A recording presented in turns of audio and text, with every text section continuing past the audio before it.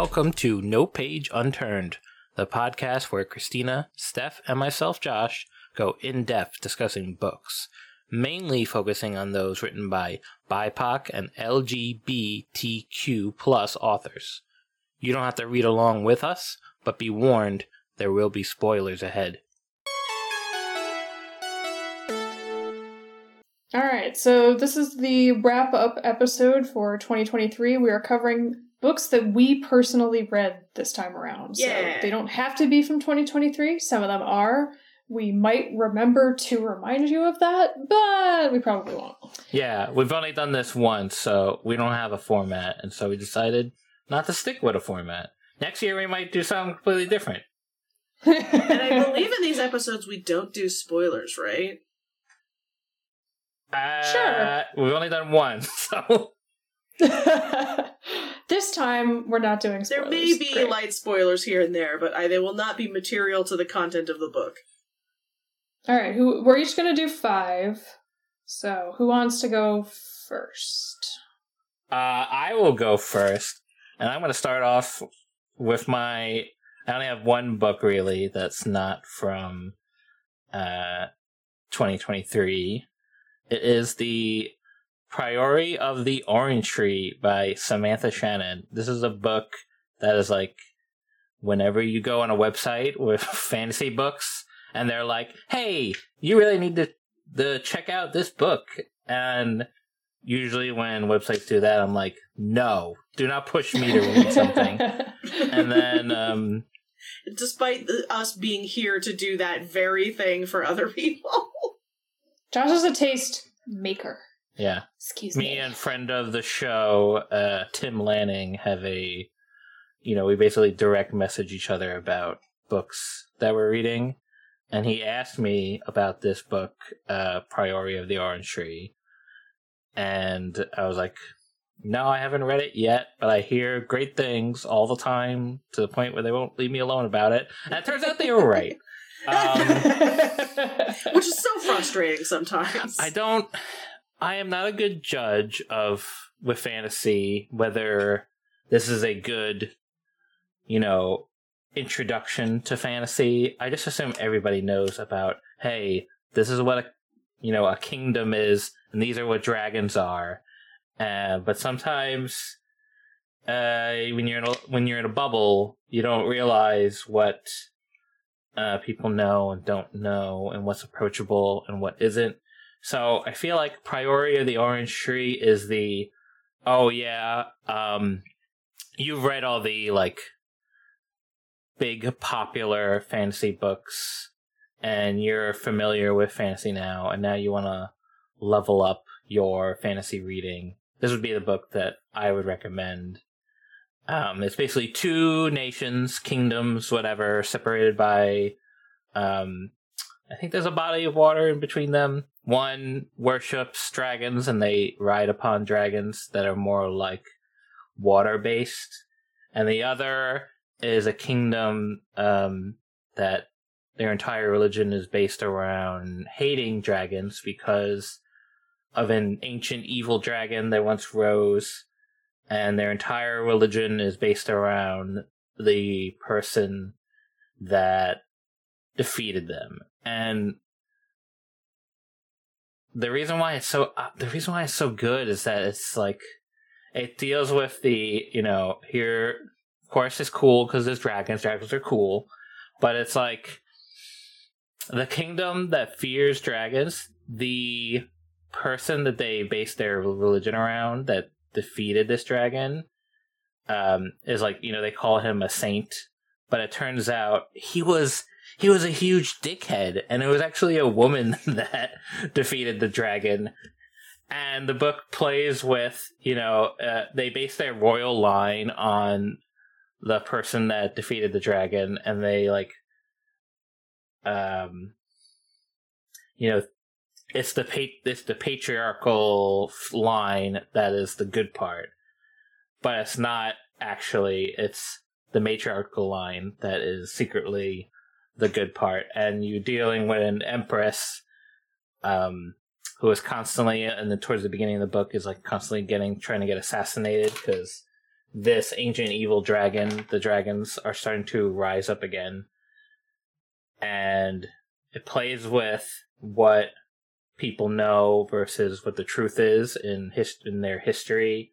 And like, it has multiple point of views, some coming from the land that ride dragons and some coming from the land that hate dragons. And it sort of like converges, like, like how in the final seasons of Game of Thrones we're all excited when the characters that have been separated for like 8 seasons are finally meeting up again. That happens in one book. Nice. And Nice. I think the author is planning more books, but you could read this book just alone. It's pretty long. It's Brando Sando size long. I think it's like 900 something pages. It's a doorstop. But it's worth it all the way. And like it's like all the male characters in the book are kind of like despicable but not unlikable, and all the women in the book rule. Like one of the point of view characters is named Ied. She comes from the priority of the orange tree, and their magic literally comes from the eating of the fruit of the orange tree, and she uses it to protect the Empress, who is supposed to defeat this great evil dragon when it rises again. And I don't want no spoilers, but their relationship grows, and it's like a really enjoyable read. It's like one of those fantasy books. Hey, it has everything. It has weird animals and cool magic system and fun characters and romance and courtly politics, but also like dragon riding and pirates and mysteries. It's just like it's a fantasy book that has everything you would want in a fantasy book. And it has a sequel, right? But it's also kind like it's kind of standalone, I think. There's a prequel that came out this year, and if I had listened to all those recommendations of reading this book beforehand, that prequel would probably be on this list instead. Mm-hmm. But I have not yet read it. It is on my... Like, maybe next year when we're doing this again, I'll be talking about that book. Yeah, because it is nice to have a really good book that is just a standalone. Even if it's long, like, it's not as long as reading, like, a trilogy or, like, more of books of that size to, like, get all that goodness. I think none of the same characters are in the prequel, so they're connected, but maybe not strictly. Like, maybe that one takes place in far enough in the past that you'll recognize these historical events if you had read the first book, but it's not like you have to read them together to get it. Nice. Solid intro. Much better than getting actual oranges also in your stocking. If anybody's family still does that, recommend this book instead. Yes. It probably won't fit in a stocking, but make it work. Get a big stocking. Mm-hmm. Yeah, exactly. What are you doing with your dinky-ass stocking? Stop it. Get a book-sized stocking. Get a Bigfoot-sized stocking. Yeah. Mm-hmm. Yeah, no, I honestly, I didn't really know much about it other than dragons were involved, and now I'm like, okay, that does sound pretty dope. And it's like, almost, I don't want to describe it to, like, East meets West sort of medieval dragons, but it does kind of have that vibe. Like, the good dragons in the book are, like, worshipped like gods. But not like in the way that these are, not like ancient Greece gods or Norse mythology gods, but like these are ancient wise beings from long ago that bless us with their presence.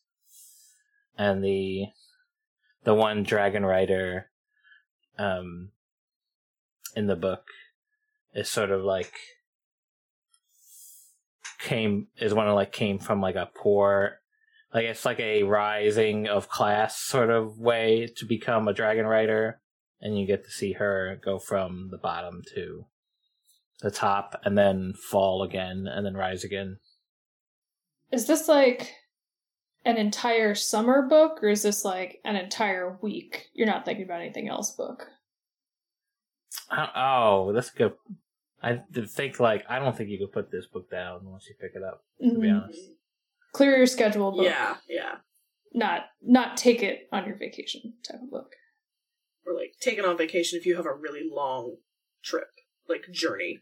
If you got 10 hours on an airplane or something. Or like you don't want to be where you're going. Or if you're trapped in a kitchen full of Italian people and they just won't leave. I mean, what are you implying about my family?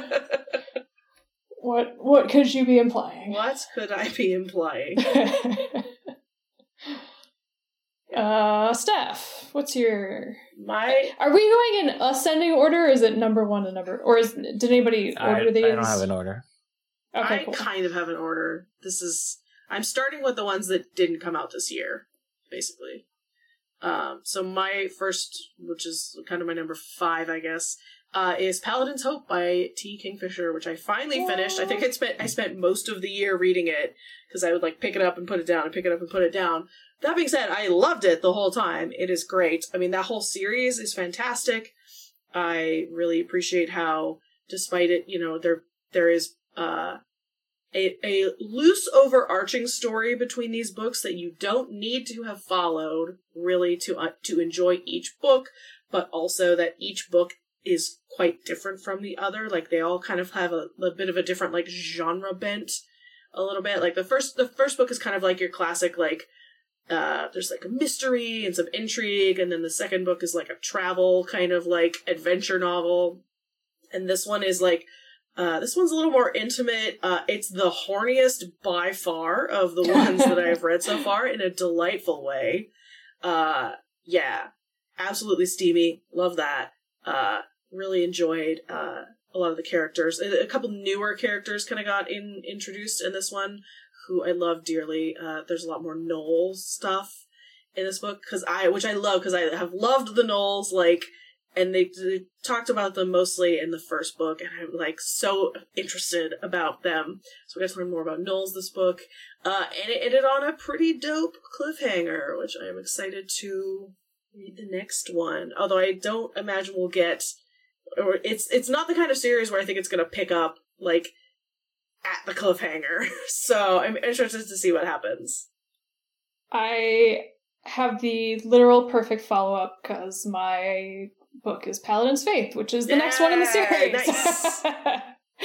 But was there anything else you wanted to say about it? I really enjoyed it. Yeah, it's there's I think definitely been an evolution in the way she writes those books too. This is the ACAB book, for sure. Because the first book, there is a certain amount of they're working with the police and stuff, and this is the book where no, the police are assholes, they suck, fuck the cops. And I really enjoyed we saw some, because I think we had met Piper, who's one of the main characters of the book. I think we had met him back in book 1, so we did a little more of that. We got just some delightful, as always, just paladin on paladin, ribbing of each other. And, it was great. It was great, and it was horny, and it was romantic, and it was a good, mystery, and, there was this whole, kind of escape room vibe to a big chunk of it, which was really fun. This is which is this in the series? Is this the second? So mine is number 3, and then Christina's is number 4. Yeah, mine was released early December, if you were a Patreon, or patron, whatever. And I finished in 36 hours or something. Nice. And I have 2 jobs, so you can shut up. Yeah, it was really good. As Steph predicted, it does not really resolve very much about the cliffhanger. But it does. After the first 20 pages where I was mad about that, I really enjoyed the same good old, like, I don't think I can have a year at this point where I don't pick a T. Kingfisher book. Like, a solid amount of my whittling down this list was which one? Same, yeah. Well, she's also so prolific. She wrote so many. She wrote 3 books just this year. Yeah. Release them. I don't even know how many she wrote. Like, fuck. But this one was I think it was the most fun, and also it had its own totally crazy cliffhanger. Like, nice. Yeah, I don't want to ruin too much, but like, you think you know the cliffhanger, and then you are gonna be mad that it doesn't get resolved. But then by the end, you're gonna care more about the new cliffhanger than the old one, and the old one is dope. Yeah, I'm not expecting the cliffhanger for book 3 to really be resolved until like the last book. Because I think they're gonna be 7. Ultimately there's gonna be because I think there's 7 paladins. It's like ultimately like it is the biggest mystery, I think. At least this is where I'm at right now. Maybe by the end of book 4 it will change. It's like what happened here. So yeah. I will also say,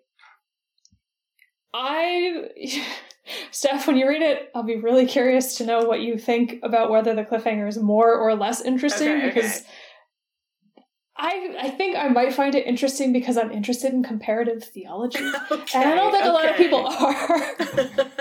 Yeah, but I think Ursula Vernon is one of those people. So Ursula Vernon is definitely one of those people where she's like, exactly how does this work? And I'm like, yeah, how does it work? And everyone else is like, why? Give me sexy sex scenes. Right. I'm just like, no, but you didn't finish. Okay. But yeah, again, really good characters, really good sibling. We were talking about before the podcast started, like, what it takes to write good sibling relationships, and it is rare to see someone nail the affectionate contempt that a lot of siblings have for each other. But this does a good job of it. It's like, oh yeah, that's Steven, he hates himself, haha. Yeah, they just absolutely roast each other. It is so funny. It is excellent. And again, a great way to build characters. So all of my choices, FYI, are going to be really comforting, fun reads. I did not have a lot of energy this year to be challenged with anything. Fair. Yeah. Fair. Yeah. Josh, what's your next one? My next book is actually 2 books because they both came out this year. The Blighted Stars by Megan O'Keefe, and then the follow-up, The Fractured Dark by the same author.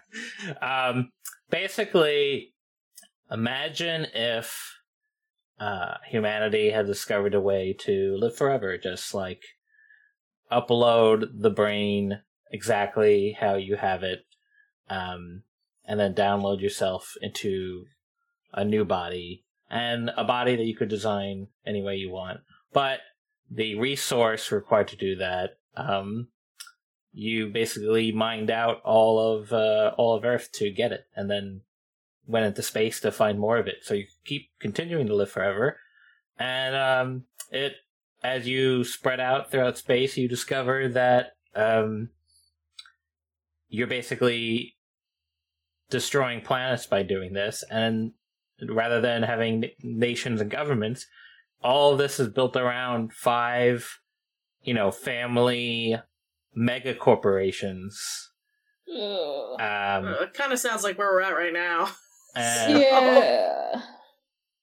But we don't even have space travel. And the book basically opens up with, they're on one of the mega corporations' space stations, going to a new habitable planet that they're planning to mine this resource from so they can keep living forever, but they're also trying to find a new Earth basically to live on because they've destroyed all the other Earths. And the privileged son and an ex-bodyguard of one of the privileged son's parent, the ex-bodyguard has basically downloaded herself into a current bodyguard and is planning to destroy the mega corporation from the inside, but then they end up being crashed on a planet where the thing that they discover is destroying these habitable planets that they're looking for. It's already there. It's already on the new planet, and the mystery is, why is it already there? And you have the privileged son and the ex-soldier in the body of a current soldier, sort of like, she wants to kill him and his dad, and he's an archaeologist slash... No, he's not a paleontologist. He's just an archaeologist. His whole thing is trying to figure out, it's definitely not my dad's corporation's fault that these planets are getting destroyed. And so he's trying to prove that it's not them doing this. She's trying to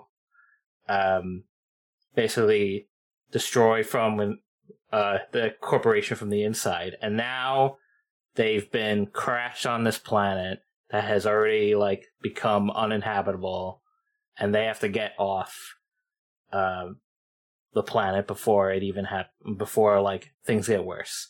And there's lots of science fiction mysteries and little bits that tell you about the world building. But what's most important is that this privileged son who is learning more about how the mega corporations are horrible, and this ex-soldier who wants to basically destroy all these mega corporations.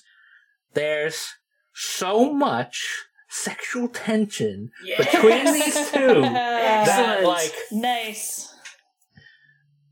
All the science fiction that's happening in the background goes on, and there's a big twist halfway, 3/4 of the way through, and you're like, but you can't do this now. I want them to fuck. Okay, this sounds dope. I've this been sounds fun. Getting a lot more into some sci-fi recently, and this sounds exactly up my alley right now. And the science fiction of it is very if you've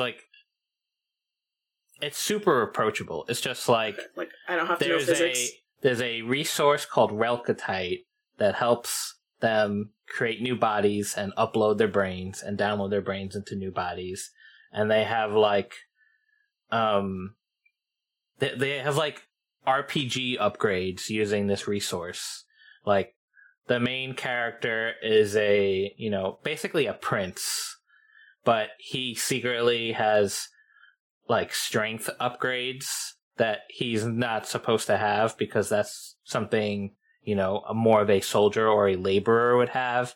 And there's class distinctions between members of the 5 mega corporations and everybody else. And also it deals with a lot of the mega corporations basically have until they discover a habitable planet, they have the majority of their workers downloaded on a hard drive somewhere, because they don't want to spend the money to create new bodies for these people. And so there's a class war going on of here are these mega corporations, and they download themselves into as many bodies as they want. And then there's everybody else who has to pay to get their loved ones new bodies. Mm-hmm. He could kill it. They literally are crashed on the planet. But just this is just one minor spoiler. And there's so many people that are crashed on the planet, and only so much food that they have. Mm-hmm. So what do you do when you have extra people, but you can just download those people into new bodies? They just kill a bunch of them because they just can download themselves into new bodies. So it deals with... The body is so disposable. Yeah. And wow. The ending of the first book is heartbreaking. I'll just say that. Okay. But then, so it's a good thing they're both out. But then the second book does where the Fractured Dark picks up with everything from the first book, the twist, the romance, the mega corporations, and just sort of like levels up the stakes. And it like everything. The first book sort of like sets the like foundation of the world, and then the second book sort of like, oh, you already got the foundation. We were in like this bottle episode on this one planet. Now here's the rest of everything that's going on, including the politics. Like you get like the courtly politics, but instead of like kings and queens and nobles, it's mega corporations. Mega corporations that can download people. It's very good. It sounds dope. It sounds fun. Yeah. It also sounds like, did you watch or read Altered Carbon? That was what I was just thinking, yeah. If you are feeling the absence, I recommend the first Altered Carbon book minimum. Because, like, I'm sure this is original. Like, this is not, neither of these books originated the concept. But, like, yeah. We'll scratch that itch for sure. But I'm going to add these two to my list. The show is a dumb fun watch, too. Also, Anthony Mackie is, like, so charismatic. Yeah, actually, so the second season is really good. I'm watching Twisted Metal. Like, why? You mean Twisted Metal with Samoa Joe as the clown? I didn't know that. Professional wrestler Samoa Joe as the clown. But I don't remember the clown's name. I never played the video game. I have no idea what the hell is going on. Yeah, Stephanie Beatriz is in it too. He is the person on screen playing the clown character, and Will Arnett is the voice of the clown. Oh, wait, they separated. He doesn't. Wait, okay, I guess he sings a little. Anyway. Delightful. As an aside, yes. Sweet Tooth. That's the name of the clown. Right. I definitely have context for that. I don't know what's going on. My next one is a book that Josh and I talked about in very detail, the episode before this. It is Tress of the Emerald Sea. It technically did not come out this year, although it came out for most of us Great Unwashed this year. The Sanderson Kickstarter people got it last year. It's delightful. It was really hard to pick between, and we talked about this in the episode, the review episode too.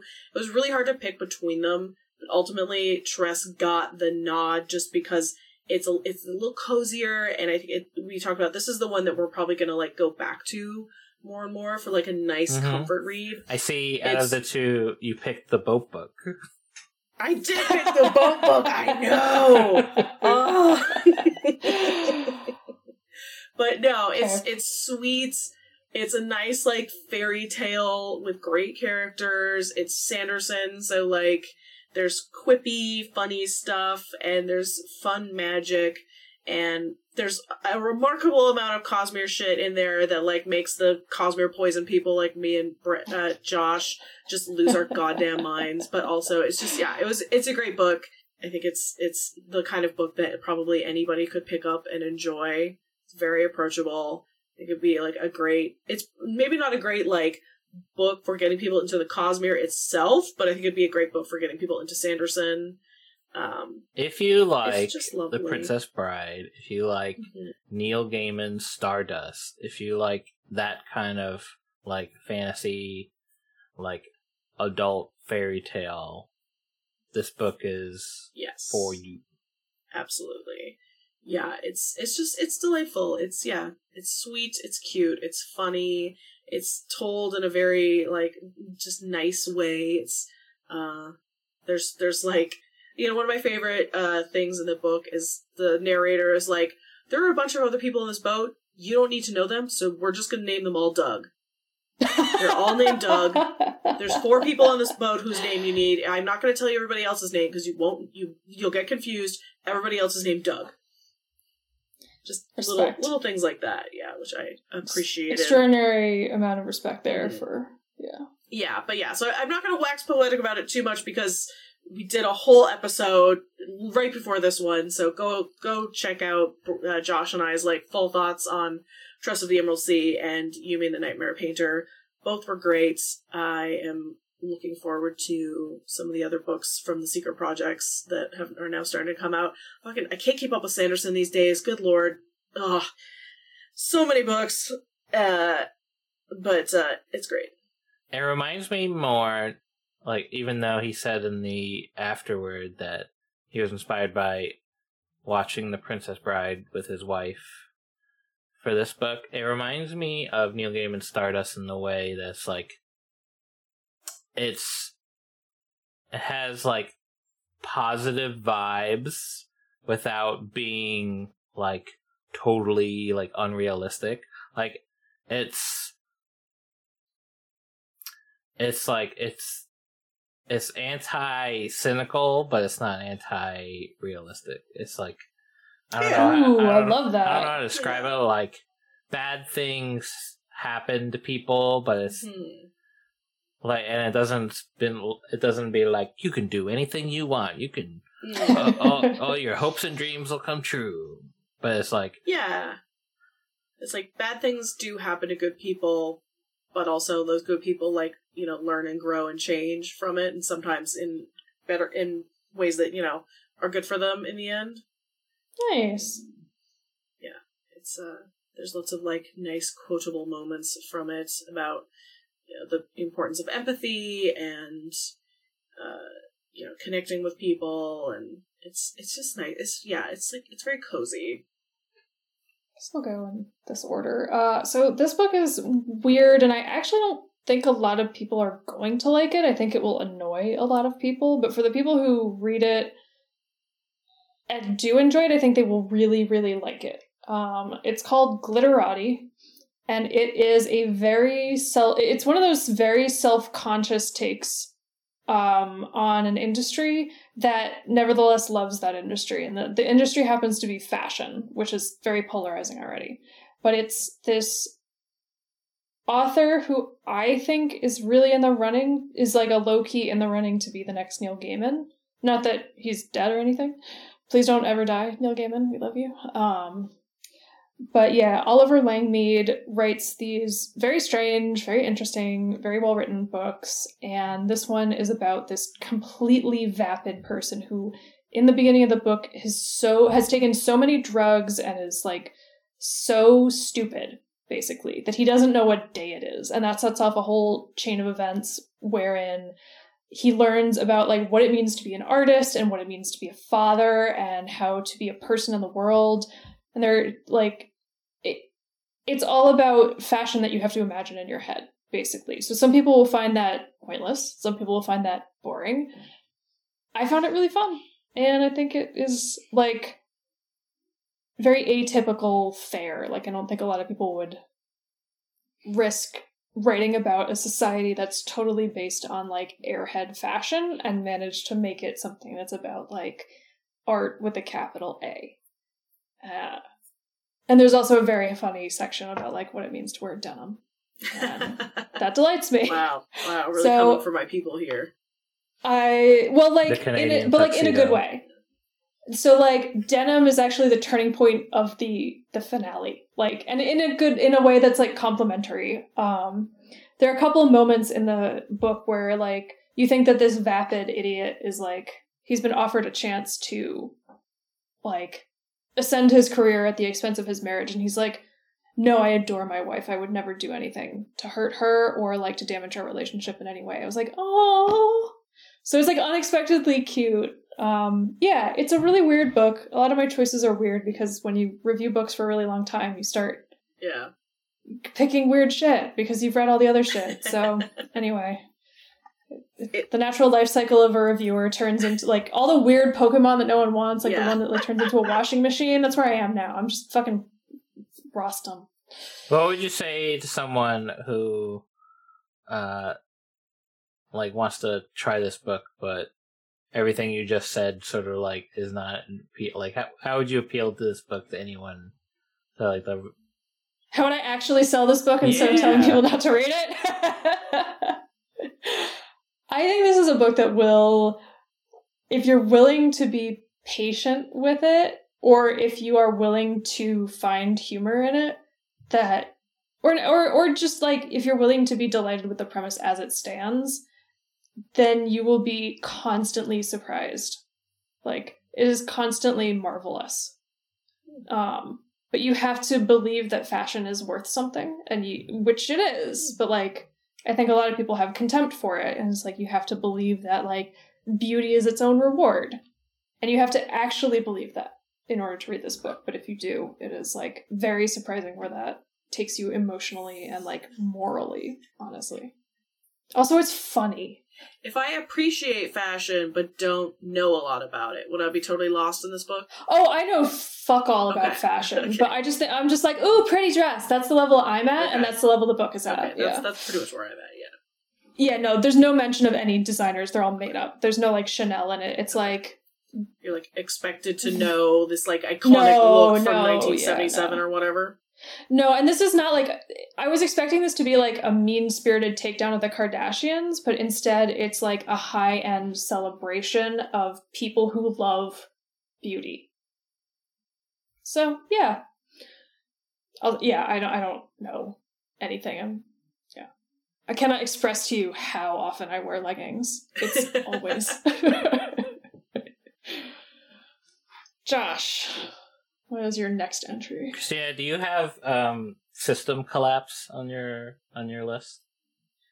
I don't. I was gonna have a special entry, but you go ahead. Josh's new favorite thing. Oh, this is not okay. This includes a book that came out this year, but I just want to talk about the Murderbot Diaries from Arthur Wells, because they're so short that like just talking about one book isn't enough. Like yes, that was my conundrum. I literally started these books a week ago. Yeah, and I've read all of them. There's 7 books. There's 3 novellas to start, then a novel, then another novella, then another novel. I'm missing a novella somewhere in there, but also there are like a couple short stories somewhere. And they don't come out in the order of the timeline that's interior to the series. Yeah. The first 3 novellas are connected, and the novel and the second novel are connected. And then there's a novella that is, hey, what if Murderbot solved a mystery? And it's just it's hard to describe why Murderbot is so good. Because the premise is Murderbot is sort of like mostly robotic, part with some organic parts. Who like it's kind of like the Blighted Stars. There's mega corporations that are fighting for planetary resources, including alien resources, and Murderbot is a sec unit, which is like their job is basically to protect people on their jobs and murder. It's like okay, Murderbot, so it's not like a nickname. Yeah, and well, kind of. His name. Normally, sec units don't have names. Murderbot is what he. Not even he. I think the pronouns it. I think he uses it. And it's told in first person. Yeah, it's told in. And also, to be clear, sec unit means security unit. Yeah. Because when I heard someone say that for the first time, I was like, sex unit makes me uncomfortable. I was thinking sparkling wine, so I think that says a lot about me. And like the basic premise is Murderbot has hacked his like the chip in his head that makes him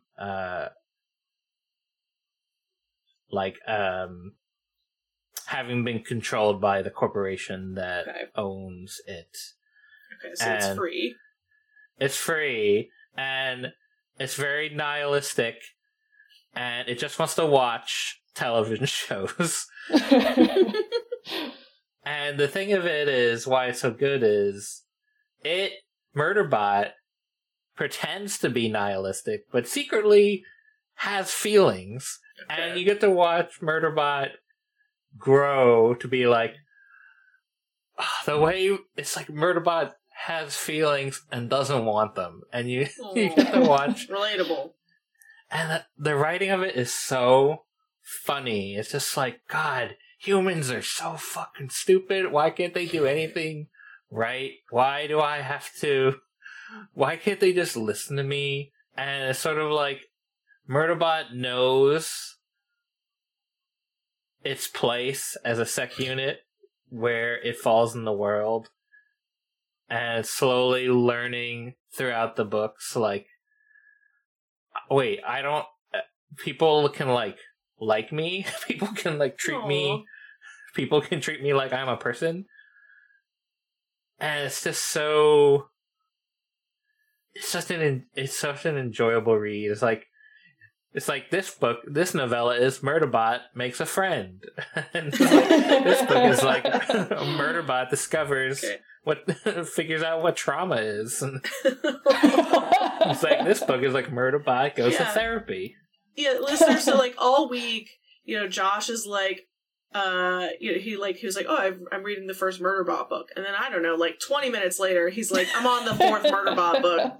That's basically how it happened. Yeah, and then I think 3 days after that or something, he was like, I'm on the new Murderbot book, and then there was kind of a gap.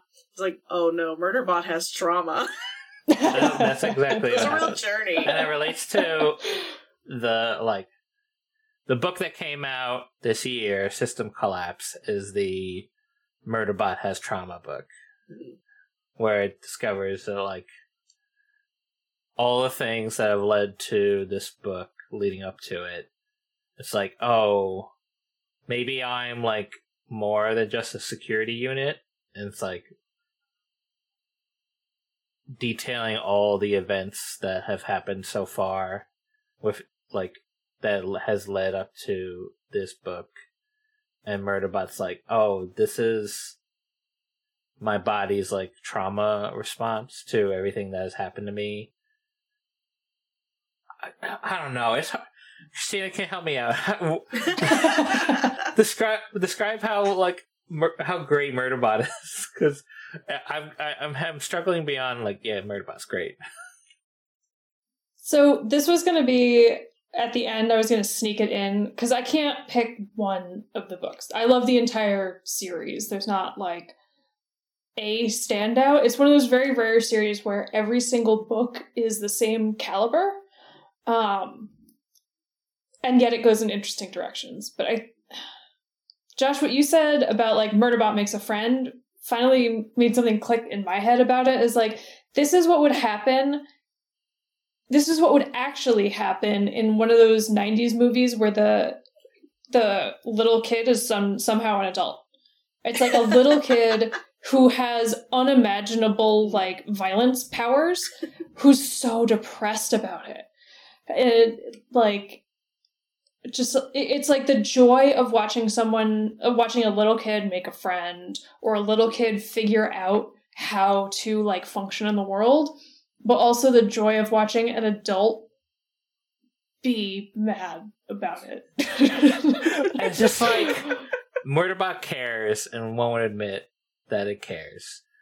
Murderbot's the ultimate tsundere, yeah, oh my god, yeah. So mad. It's literally Murderbot will be like, I have to go to the corner now and have my feelings there and that's be done with it. And this is what okay. And what's best of, and you know what? What's best of all is that Murderbot's dialogue is so good. It's and Murderbot has a mouth on them, and it's it'll be Murderbot makes a friend, and then Murderbot will be like, "Fuck you for making me care about this." Yeah. It's everything that you want that you say to your friend in your G chat in your meeting. Okay. Your job. It's all the feelings that you have as a jaded millennial, but quippier. It's what you think your own internal monologue should be if your internal monologue was not for 24 hours straight. Murderbot is just so done with humanity, but also Murderbot loves it's humans. It's right. It's Murderbot keeps humans as its pets. It's like Murderbot is the ultimate cat herder. And it's just like, I hate these idiots. I love them so much. Murderbot has to deal with a teenager in the first novel. Oh my god, it's amazing. And their interactions, like, the teenager is like almost like Gen Z, where the teenager comes from a colony that recognizes sec units as people, and Murderbot can't deal with that. Murderbot's just like the teenager will be like, I care about you, and Murderbot will be like, I can't handle that. I can't. What do you mean? It's very millennial meets Gen Z. Gen Z is great. just kind of like, yeah, I have like 3 parents, 2 mothers. Like it's great. Emotionally actualized. You know, I had gentle parenting, and Murderbot's like, someone hit me with a stick. It's like Murderbot gets hugged once in all 7 books that I've read, and the lead up to that moment is like, Murderbot is like, just this one time, I will allow you to hug me. But also, like, there's cool science fiction happening in the background. Okay. The action scenes when Murderbot goes into action are so cool. It's like if Tom Cruise didn't suck. Because, like, Murderbot is designed... It's like, Murderbot is, if you would take, like, Kratos from the new God of War games, because like Kratos' arc in the new God of War games that are coming out the last year is like, what if I wasn't an unfeeling monster and just killing, but also like dad. I care about my son and I care about other people now, but also I am so good at violence. And that's Murderbot. Yeah, I'm getting like a Last of Us, like Joel and Ellie kind of like, it's like older man who's just like fucking tired and has done a lot of murder, and it's like, I'm tired. But like, and it gets, Murderbot doesn't think like a person. Murderbot thinks like a robot. But the thing is, Murderbot isn't fully a robot. It's like what if Fry in that one episode of Futurama where he thought he was a robot was a robot, kind of. Or what's the robot's name in Hitchhiker's Guide? Oh, Marvin. Marvin. Murderbot is kind of like Marvin. It's Marvin if he were both competent and interesting. Yeah. Instead of a foil. Okay. Mm-hmm. And it's like, I don't know, man. Like, Murderbot's so great. I can't wait for another Murderbot book. I've already started rereading them. That's how great Murderbot. And they're quick reads too. Is what the best part is. The biggest compliment I can pay it is that I had free copies and I couldn't find them on my computer fast enough that I bought them. And I downloaded them again. And then I bought the physical copies because I wanted to dog-ear things. I have paid so much money because I'm like, Martha Wells, just take my income. It's fine. As long as you produce more Murderbot, I will live in a cardboard box. And I genuinely mean that. All of them and went and bought all the hardcovers. Because, I'm pretty sure while we're recording this episode, the rest of my Murderbot hardcovers are being delivered. Yeah, if they had better if there were any merchandise, I would buy the t-shirt. Like, I would buy a mug. I would buy a hoodie. Yep. And Wells, FYI. And I just want to say, like, in no way is me reading them connected to the fact that they've announced a Murderbot Apple television Josh show. predated. We can attest. He predated the announcement. I was so annoyed when I was like, oh man, everyone's going to think I jumped on the bandwagon. I was like, no. I knew about Murderbot beforehand. Yes. In fact, I was like, I think you had an article earlier this year of like 5 reasons to read Murderbot. Oh yeah. Something like that, yeah. And someone on either Blue Sky or Twitter commented late or liked it late, like as recently as last week. I was like, oh yeah, Murderbot. I should check out Murderbot. But yeah, that's my book. So, Books. Yeah, Nice. has been on my radar for a while.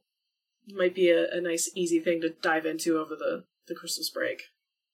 Because, yeah, if you guys are speaking so highly... The last time you guys both spoke so highly of something, it was A Chorus of Dragons. So. Last time we did this and started a podcast. Oops. Yeah. Oops.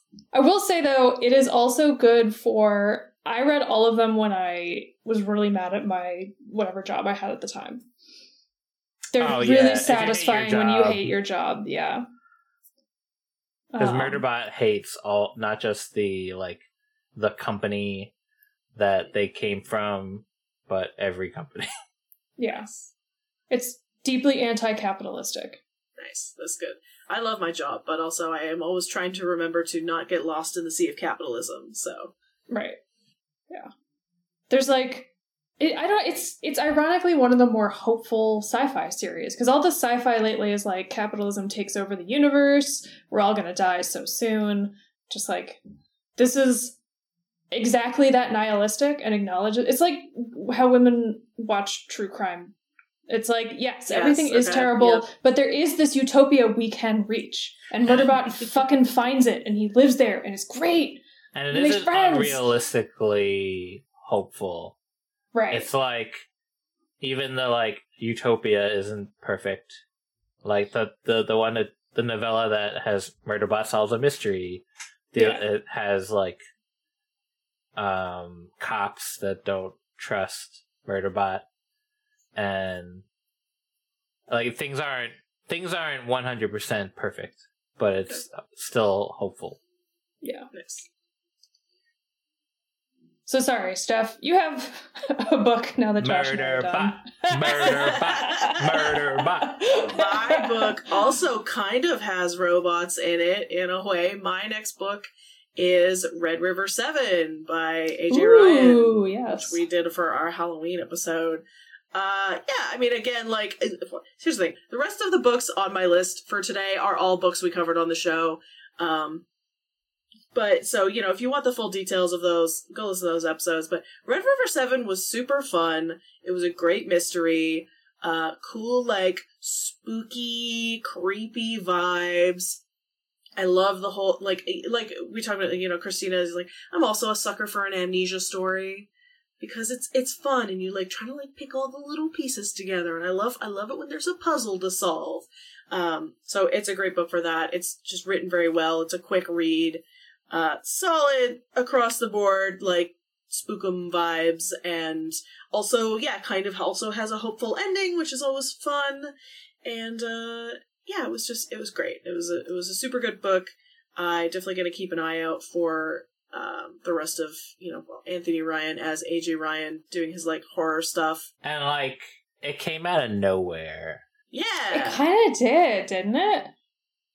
Anthony Ryan just finished a trilogy of fantasy books. Huge fantasy series. And I did not see this horror book on, if this book came around very quickly, because it's I didn't see it on, future release lists from Orbit. I didn't see it mentioned. Okay.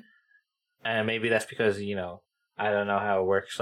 Maybe you got to advertise your first book coming out before you could advertise your second book coming out. But it's just hey, you know how you just finished this trilogy of really good fantasy books, and you've been following. This is my third series of fantasy books.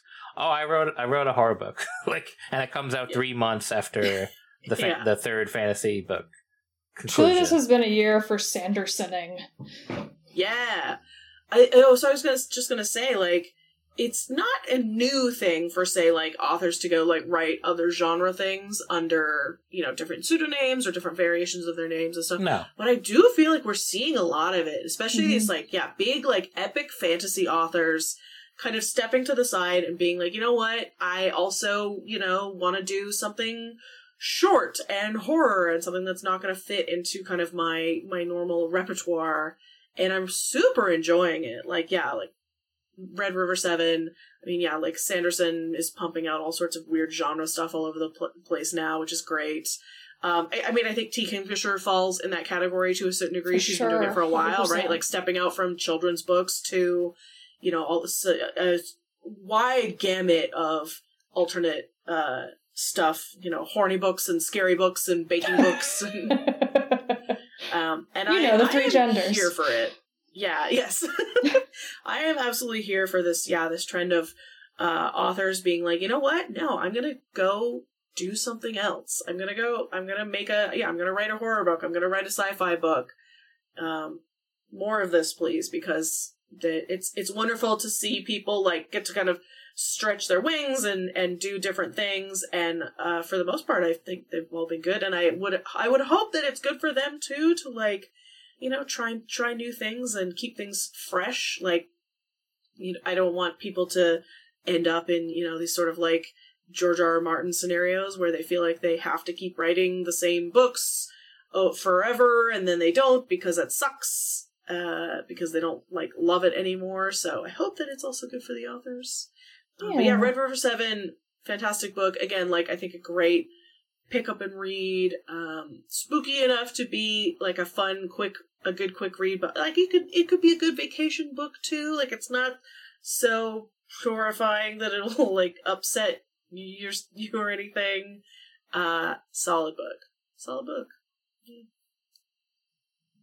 What you said made me realize, like, everybody's stepping out into horror specific. Like, I feel like horror has had an amazing time lately. Everybody, like, it used to be the thing that there was Stephen King, and then there was like zombies, a bunch of weirdos who didn't like do a good job. Rice, like Dean, kind of more like and that's fantasy horror. Yeah, just like kind of either like Stephen King, Anne Rice, or nobody, and then like fringe stuff. But now a lot of people are doing it. I feel like I don't know who to give credit for. Like, there are a few authors I could name, but also like A24. Thank you, the movie studio, for Midsummer. And what's the one with Toni Collette? The something about heritage. Oh yeah. It's not Inheritance, but it's like that. Yeah. That is true. Yeah. A24 is really kind of like redefined, not redefined horror, but like they are showing the different shades of horror. And yeah, it's not just between like them and Jordan Peele. Yeah. Like Get Out. Speaking of A24 and horror, if you want to find out the cursed horror lives of the Von Erichs professional wrestling family, The Iron Claw is out now. No, seriously, like, if you want to be segue. Like, if you want to come out of a movie depressed about a family of wrestlers, go see The Iron Claw. Oh boy. They are literally like, there's a saying in wrestling, the Von Erich curse, because they all have had like a cursed life. Oh no. I don't. Coming out of A24. I don't know that I can deal with that. That's real life. I don't. Yeah, I'm not. Go into the horror. One of my books is a horror collection, actually. It's called The Black Maybe. It's the first book translated from a Hungarian author. I never read short fiction because I can't deal with my brain, like, the story stopping and then another one starting. And, like, there's something that I hate about that. Like, if you just gave me the short story by itself, I would read it. But the succession of them irritates me. But these are all loosely connected, a lot of them. They're really good. They're really cosmic horror without any of the racist, like, Lovecraft shit. As far as I can tell. And they're really smart. Like, one of them's written like a TripAdvisor, but, like, to a horrifying, like, alternate reality. And I just, like, every single one is a knockout. I love them. And I just feel like horror's having a great time right now. Good job, horror. Good job, horror. Good job, horror. Yeah. Way to go. Is it my turn again? Yes. Okay. My next book is The Gods of Weirdwood by R.J. Barker. I feel like in fantasy, oftentimes especially with books with magic, is not the magic's fault that someone uses it for evil. It's usually the person's using it for evil, or the creature or whatever. In the Gods of Weirdwood, the magic is the evil part. It's literally like, they're called cowls, and you like bond. It's like almost like a symbiotic relationship, and when you bond with the cowl, you grow more powerful by feeding on the life energy of other people. So basically, if you want to become more powerful with this magic, you have to kill people in order to do it, to get more powerful.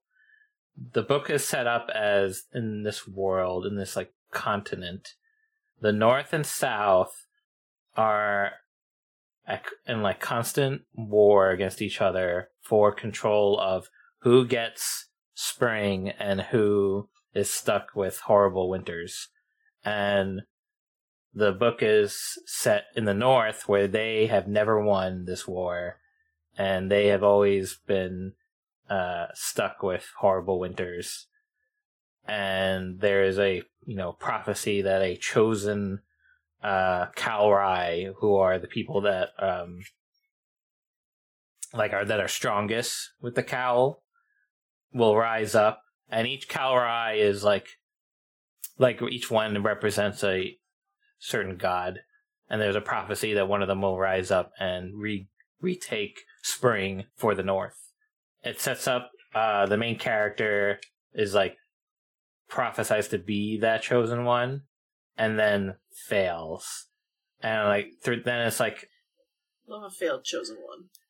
10 years. It's like 10 years later, the main character is become like, not sort of like that line between cynicism and I'm a realist kind of deal, where he's just like trying to survive, trying to regain his farm, and the current Kalrai that has risen up has basically killed off all the other Kalrai for all the other gods, and so now this went from a multiple gods nation to only one god, and the main character is like the last Kalrai of any other of those gods. He is sort of like the hero that doesn't want to be a hero. He's put into situations where he meets the regular like people that are have the connection to the cowl, or they're just called Rai. And there's a young non-binary character that he's like the young idealist meeting the old cynical, like the two heroes that are like cynical and idealist, and he's like, I don't want to kill people, and the old one is like, yeah, sometimes you just gotta kill people, and and in between an important life lesson for all of us, really. And in between that is this, like, the Weirdwood is like this forest on near it that the main character has become the forester of. Like, he's the only one that knows how to travel through it and knows the ecosystem of it. And his approach to life is the same way the forest is. It's like, it's not evil or good. It just is. It's like he takes the same approach of, not quite survival of the fittest, but more like sometimes this is just the way nature is. And it's fun to see him grow from doing the bare minimum to survive, to get by, not really concerned with what is happening in the world. Like, he was a chosen one, and then that didn't end up working out, and now he's been put into a situation where he has to save people again, or he has to be a protector. He has to do something about the whole situation that's going on in the North. And he's not here for it. He's just like, I just wanted to be, he's like the Hulk, kind of, like, I just wanted to be left alone. I didn't want to be involved. All you had to do was let me have my farm and leave me alone. And now he's been thrust into the big plot. And it's just fun to read a character just like, oh god. He's not like Murderbot in the nihilistic way. I was just gonna say, I was sensing a theme. It's more like he's just like, yeah, this isn't gonna work out. Like, it's more like, just like, you can see like the shell sort of grow where he goes from just making decisions that benefits him, and not even like benefits in the way that is like he gains something, but it's more like he gets to keep living.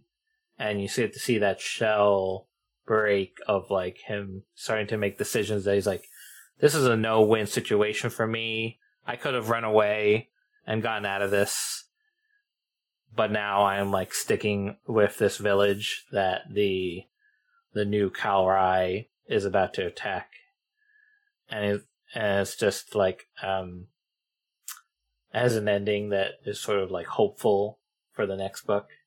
But it'll be interesting to see how his personality changes, because it's like the shell isn't completely gone, but now there's like new information that maybe changes his outlook. I've definitely added it to my list. That sounds awesome. I love corrupting influences too. Yeah, it's always nice to have like a very different kind of magic system too. Yeah. Also takes me back to my Robert Jordan days where it's like, oh no, it's tainted. I'll go mad.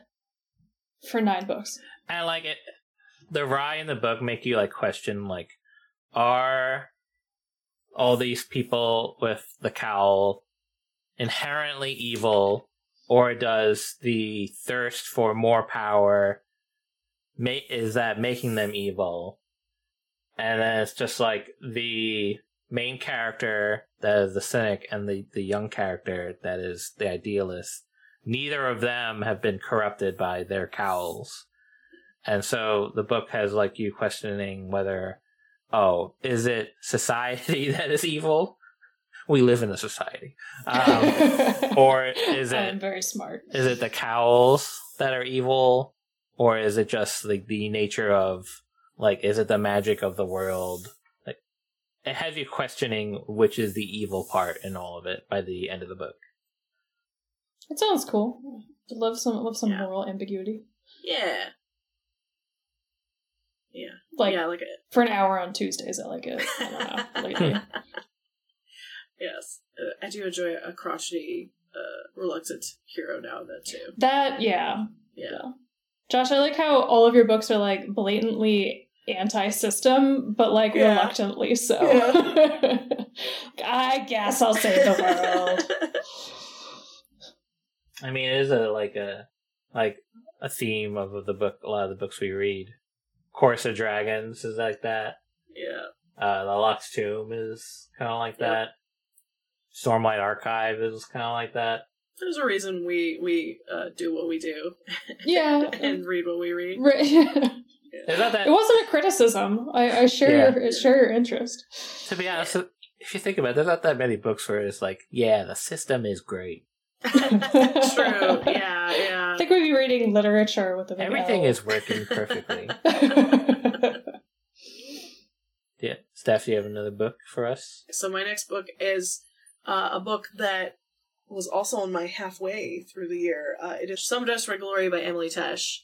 I mean, it was great. It was again, like a cool sci-fi book that absolutely went places that I did not expect. I always respect an author that can turn my expectations on head. I love cult shit. There's a lot of cult shit going on in that book.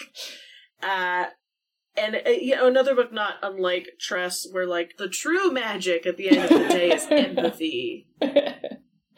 And Yeah, but yeah, like, you know, it's a book about, like, the power of empathy and understanding people around you, and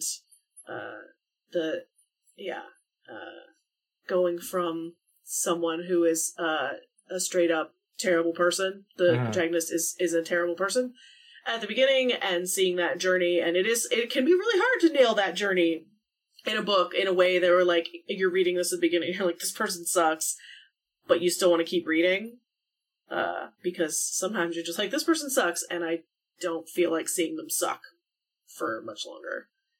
So I think Emily Tesh really nailed that. We've loved everything I think that we've read from Emily Tesh. I hope that she does more long format stuff going forward, and some more sci-fi going forward, because it was great. Yeah, it's another one of those books that, like, this is also, like, definitely a theme of a lot of the books I read, is like, the truth that you've been told your entire life may not be the truth.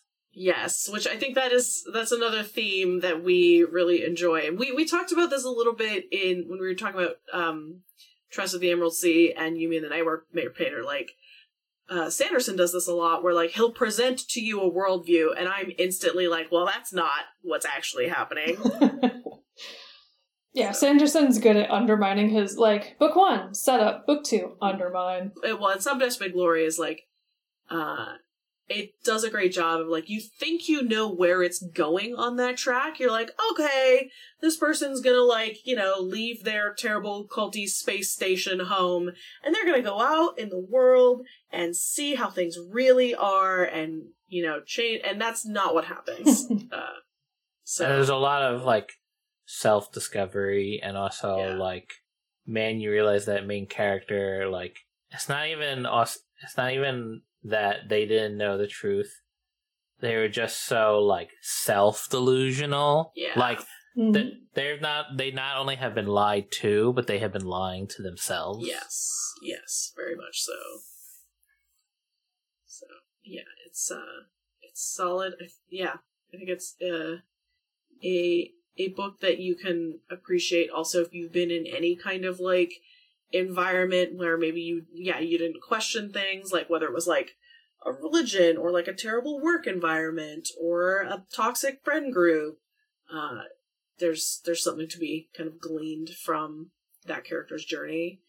And it's a cool world, and it's got, you know, spaceships and interdimensional shit, and I always one of the things I love the most about it is, like, it is a universe where humans are, like, the most physically dominant species, which you don't get a lot in sci-fi. Like, normally it's either, like, humans are the only species, or, you know, we're, like, the weak little fleshy things, but we have spunk.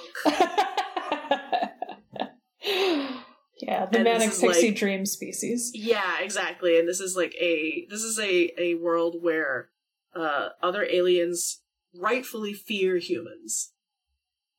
Back to Gods of Weirdwood real quick.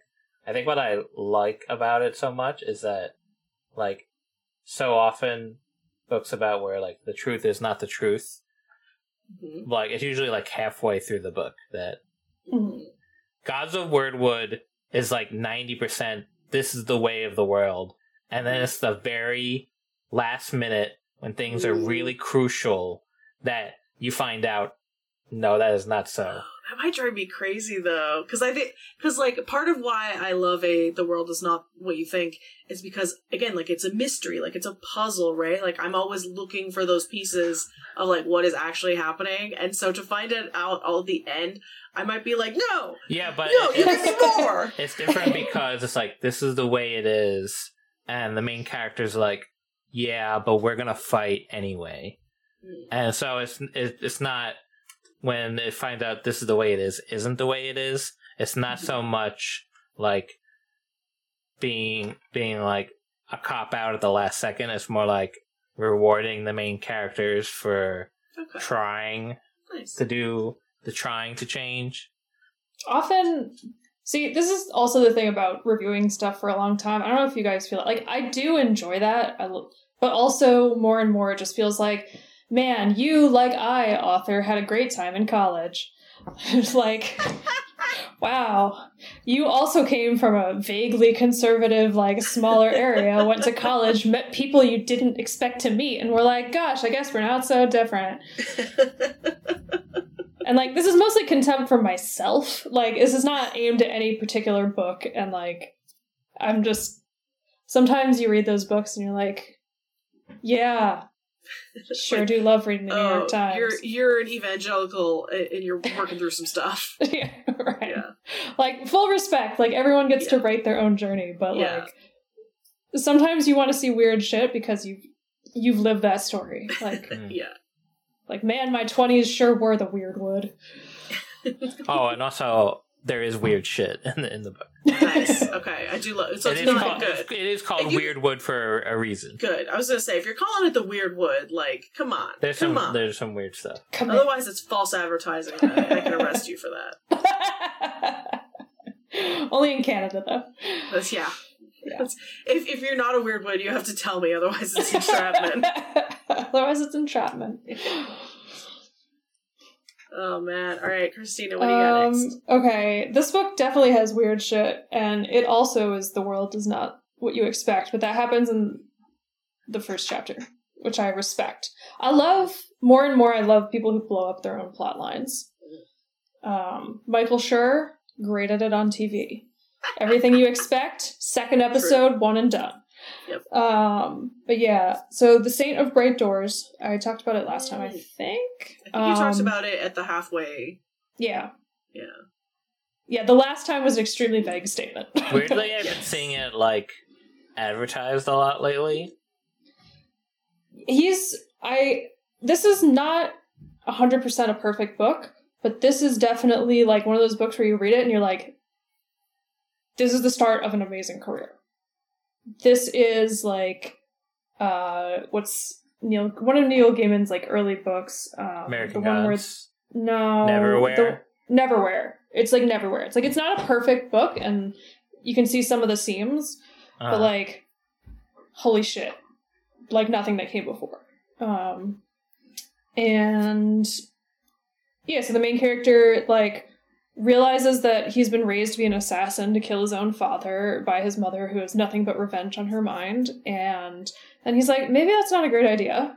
And he immediately goes to therapy. The first chapter is like group therapy. Refreshing. And it's very funny. But yeah, it's like this very interesting world, and ultimately the world is not what you think, in a way that kind of interrogates, like, colonialism and who gets to write history, and the people who get to write history change history by the writing. And it's very sophisticated, but also you don't have to you kind of don't have to appreciate it at that level to appreciate the book. Because it's also about magical doors appearing and, like, yeah, okay, there's more than a little that's the same as Neverwhere.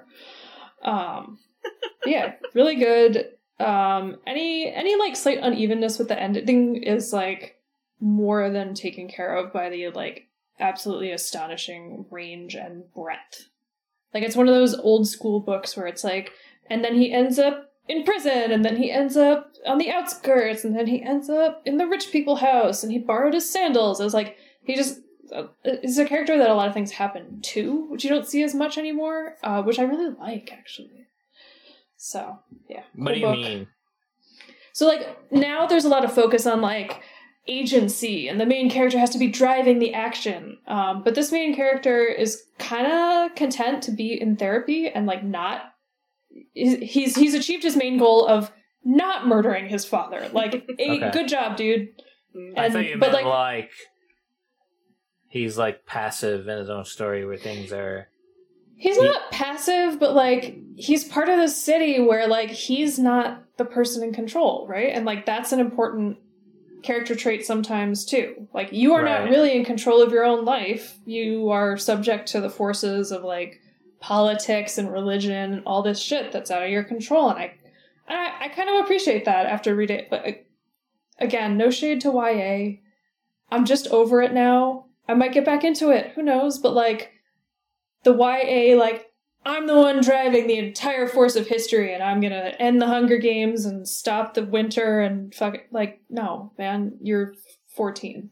Like, so I just like I like the quest where the heroes, like, someone hands the hero something and it's just kind of like, hey, you got to go put the sword in that stone, or I don't fucking know, take it out of the stone. Something with stones. We love a quest. We love a quest, but we also love, like, I like the pendulum is swinging a little bit back toward, like, hey, sometimes weird shit just happens to you, and, like, how you react is important, not just how you act, right? You're not the driving force of history.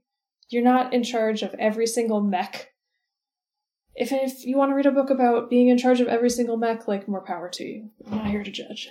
But, like, big fan of, yeah, sometimes shit happens. Sometimes you end up in a refugee camp that's actually bigger than the city, which is a commentary on our own world. I feel like we'll probably see a lot of this as, like, I mean, not that millennials aren't, like, out there writing books now, but as like, Gen Z also kind of ages and, like, begins to get into the writing world, like, because, you know, we are generations where, like, a lot of shit has happened to us, and we haven't had a lot of control, and I think that trend is unfortunately continuing. We millennials did not have it great. Gen Z's probably going to have it worse. So yeah, I can, for sure. I get why that is probably an emerging trend in writing. And I think the bifurcation is fine too. Like, if you want to reassert your control in a fantasy world where you do have control, like, yeah. That's what I was just going to say. Totally. Yeah, that's cool. Because, like, you do have power. Right. But at the same time. Maybe people don't want to read a book where it's like, hey, this character doesn't have any control. Here's a reminder that you don't have control. Yes, yeah, it depends on, like, what flavor of escapism you're looking for. Yeah. And, like, sometimes it might vary day to day. Mm-hmm. I should also caveat this. One of my favorite books of all time is The Wind-Up Bird Chronicle, where the main character is like, so passive. Things just happen to him, and they're so fucking weird. So that says a lot about my personality. Very formative book for me, where this guy is just like, it's so weird. I'm just going to go sit in a well about it. Like a dried up well. Like, I'm just going to sit at the bottom of it and see what happens. For 600 pages. I love this book so much. Anyway, Josh. Okay. This is your last one, right? Are we on last one? We're on now? Last one. Okay. My last book is the sequel to last year's Daughter of Red Winter. The Traitor of Red Winter by Ed McDonald.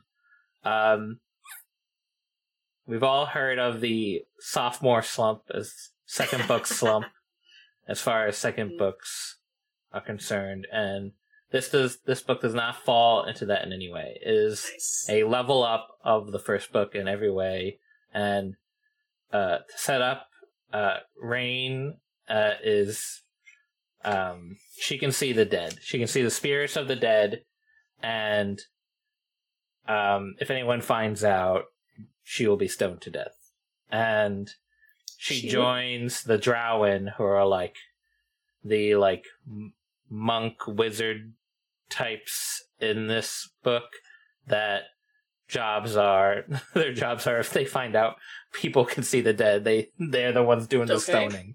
Okay, so the worst place for her to be. Yeah, and the book opens up with, in the first book, Rain goes through a traumatic experience and ends up in Red Winter where the Drowen train their apprentices and doesn't get selected to be an apprentice until the very end. There's like I don't want to spoil the first book either, but events end up basically. This book opens up with now Rain gets to be an apprentice Drowen, and she's learning to become a Drowen as the world is expanding. In the world, the king is not just the ruler. There is a central core to the world that is protected by the king, and the central core of the world will eventually kill the king, and they'll have to get a new king.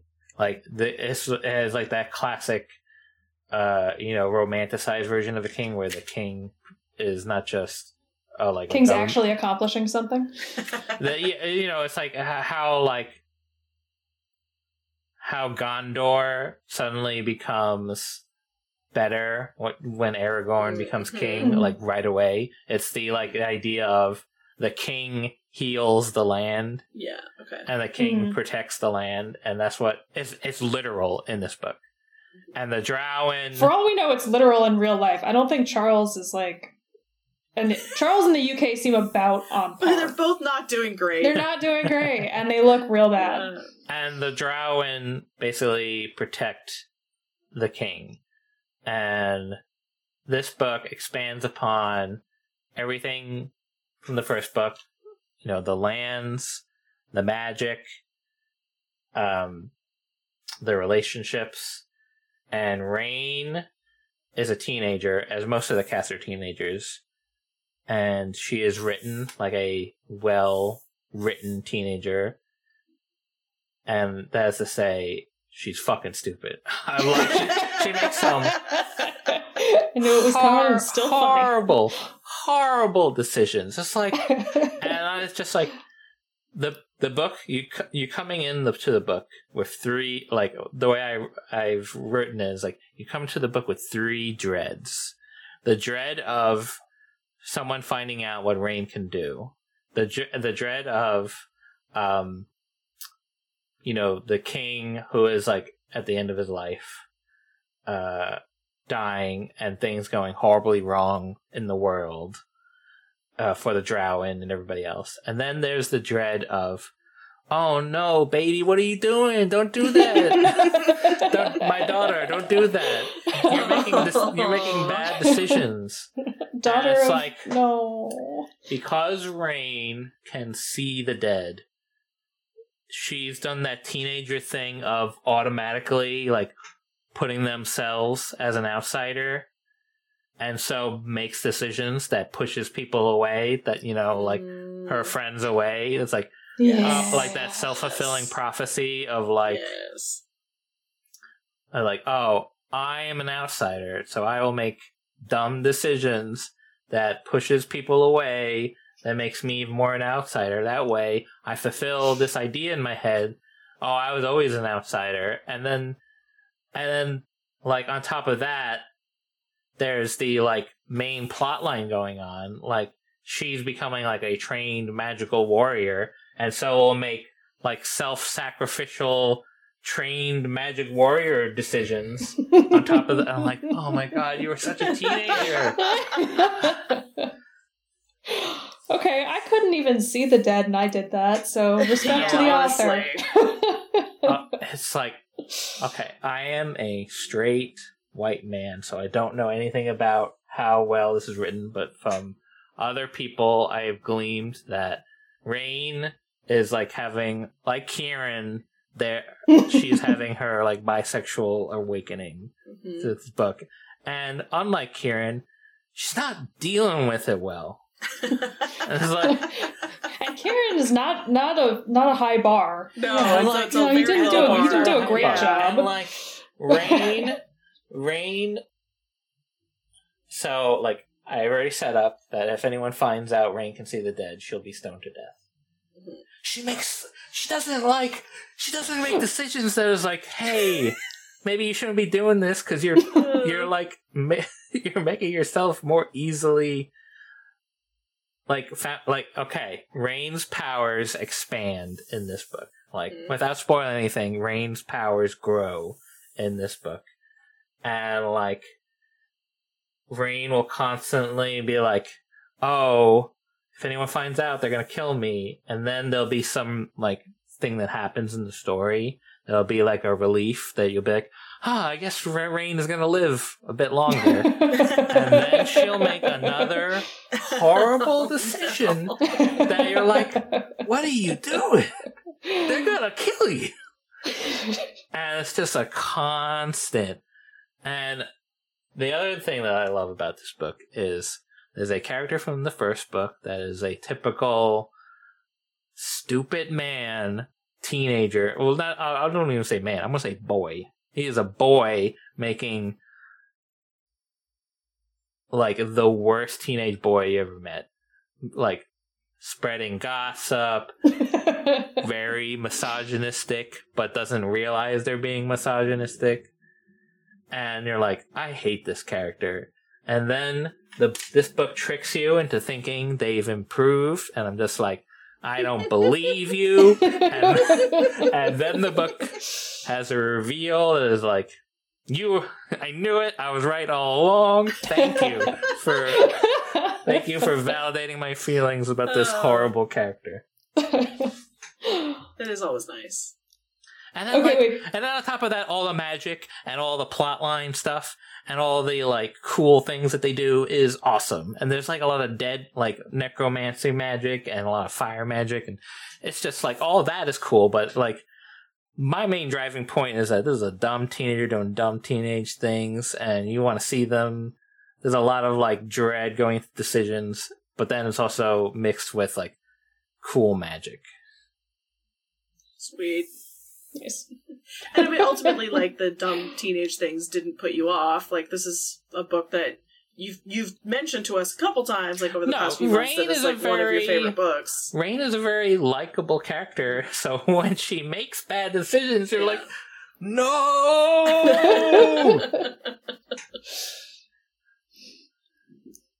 Okay, so come for the magic, but stay for the baby girl. Yeah. Like, just a minor spoiler. She, like, it's like she like goes on a date, and then like on the way to the date, she like checks on a friend at a bar, and like it's like, oh, I'll just have one shot, and then suddenly doesn't show up. She didn't show up for the date. She wakes up like, oh, I missed the date, and it's like, why did you do this to me? Why are you doing this to me? Your book father. Yeah, exactly. Oh man.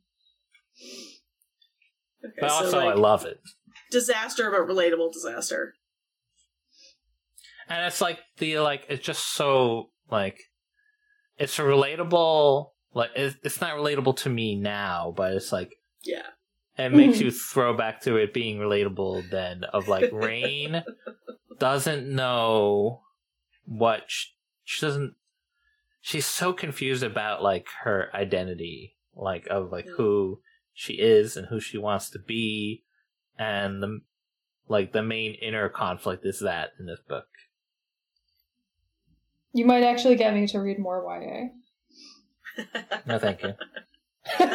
No, this sounds like as close as I'm willing to get. Yeah. Yeah. Oh, and that's why also why I really like it is because it is not YA at all. Like, it doesn't have those vibes. Like, maybe the way I described it, it does, but it doesn't come off that way because, like, I don't know, Rain doesn't solve every problem. Yeah, YA is a vibe, for sure. It doesn't just require the main characters to be teenagers. And it's like everything doesn't work out. Yeah, that's fair. I like a bit of realism. It reads more like the way YA should be, rather than what YA is. Nice, yeah. I'm sorry, YA. Yeah, again, no real shade, just... You could be better. Or just, I've been there. I visited that country, I don't need to go back. It's like Belgium. Yeah, yeah. Sorry, again. Now I'm sorry to YA fans and Belgians. Shit. What's wrong with Belgium? No, wow, why do you hate French fries and potatoes, or French fries and chocolate so much? That sounds great. I liked both of those things. I was there, did it. Yeah. Don't feel, There's other places to go now. Yeah. Mm-hmm. What about kimchi and papingsu? Those are both Korea. I've never had kimchi. Kimchi's pretty good. Kimchi, you gotta have it with stuff. Yeah. Just kimchi on its own is like just eating like coleslaw. You gotta work up to it. It's like just eating or it's like scotch. It's like you don't start with it when you start drinking. Yeah, you'll be licking like a bog. But like once you get there, it's delicious. Yeah. YA, like licking a bog. I'm sorry, YA. Once you I'm get not there, sorry, it's YA. delicious. No, YA is like just the sweetest fucking. Yeah. It's like M&Ms on YA is like candy Fireballs. floss. Yeah, And or like Mike's Hard Lemonade. oh god. I can't It's wait like, for you know 3 what? years from now when we're doing a book podcast about a YA book I know, that right? just Oh, features God. boats. Isn't that kind of Tress? Oh. It's Look, not. I'm willing. Tress doesn't I'm willing come to be off wrong. as YA either. Yeah. Weirdly enough, Tress, I think like you could read with a kid.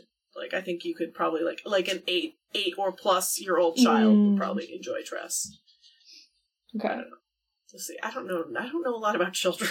So what the fuck do I know? Yeah, I suddenly have a niece, and I'm like, what do kids like? Pokemon know. and I was reading like The SATs. fairly advanced books when I was 8, but also I have a book podcast now, so I'm probably not a good benchmark for that.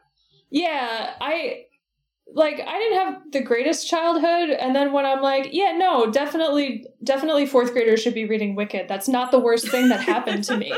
That's not a good benchmark either. Yeah. I don't really know the state of children and reading these days. No, me neither. Yeah, no. I know that like more and more schools are getting rid of their in-school libraries, which makes me sad. That's so That is stupid. I can't even. Yeah. Can't even make that Anyways. stupid. Steph, That's... do you have a book? Hello. Yes, Right. I do have a book. My favorite book of the year is The Bell in the Fog by Lev A.C. Rosen. Oh, Which is the nice. sequel to last year's Lavender House, which was also one of my favorites of that year. Very similar to what you said about The Trade of Red Winter. Like, second book is hard. Second anything is hard. And this book is absolutely a level up in every way from the first. The first book is good. This book is great. I super enjoyed. The mystery is way better. It's like it's kind of, it's not that it's hard to figure. It's not that it's easy to figure out it in the first one, but it's just like it's the scope of the book is smaller, so there's only like a limited amount of options. This is a much bigger. It takes place in sort of the broader San Francisco area. You learn. I did an interview with Lev in October while I was riddled with COVID. So You are a I champion. never had a chance to review this book because I read it and then like probably got COVID and then just it didn't happen. But I love the fact that the sort of scope has expanded and Lev tries to sort of tackle a different historical subject around LGBTQ life in the 50s. And so in this one it was bars, like what does a gay bar look like in 1950 San Francisco? And San Francisco at that time, I think it was California overall, had a very specific kind of legal loophole that let you run a gay bar. And there were certain things that were like still not allowed, like you couldn't like dance with another man or, drag queens couldn't necessarily like be in drag. Anyways, they go into it in the book. It's like you're in learning sort of like this really interesting historical kind of aspects too. The characters are expanded a lot in this book and improved upon. There's more characters, interesting variety of people. Everything is just a little bit more than the first book, and it's really, really enjoyable. Oh, also, like, you learn a lot about, like, how the military kind of operated around LGBTQ people, like, in the war and after, and what that, the way that sort of the deep fear of being found out, how that translated and how that affects people's lives. It's a great book. It's a great mystery. It's a great book. It's a really excellent evolution of that first book in every way. And he has plans for more, which I'm very excited for. So yeah, it was great to be able to chat with Lev about that, but also it's a fantastic book. And I would say, like, even if you didn't read or even necessarily enjoy Lavender House, I would really recommend The Bell in the Fog because it does have a fairly different vibe. The first one is very Agatha Christie, and then this one is more, I'm blanking on the author that this one was themed off of this time. We talked about it in the interview, but I had COVID, so I don't remember. But So wait, yeah, the first book was literally based around Agatha Christie? It's that style, right? Like you have a group of people in a house and there's been a murder, and so it's very Agatha That didn't Christie occur to me until you inspired. said it, and then I was like, oh, duh. Yeah. Yeah. This book is much more like noir, like the city of San Francisco plays a big part of it, and there's Raymond Chandler? fog. Chandler, yes, thank you. Yeah, this is his Chandler book. So yeah, it's super enjoyable. It's another quick read, which is great. Good mystery, genuinely like kept me guessing till the end in a way that Lavender House did not. I was pretty sure I knew what was happening in Lavender House, but this one I was like, I don't know, but when it came together, it was like very satisfying. So, Bell in the Fog, solid book. And so, like, is it just one bar that like is like a major setting in the book, or is it more like so there's a bunch. So this the main character Evander Kane operates out of a bar, like that's where his office is. Oh, okay. And so he used to be a cop, and then he got caught in a raid.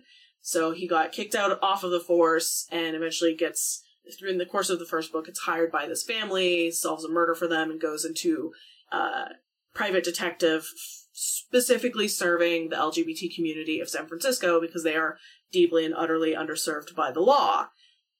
So part of this book is also him trying to gain that community's trust, right? Like everybody knows he used to be a cop and that he participated in bar raids and things like that because he was trying to stay closeted at that time. So it's a part of like him kind of grappling with that side of him, what it means to be out of the closet, the danger that comes with that, and then also, trying to gain the trust of the community.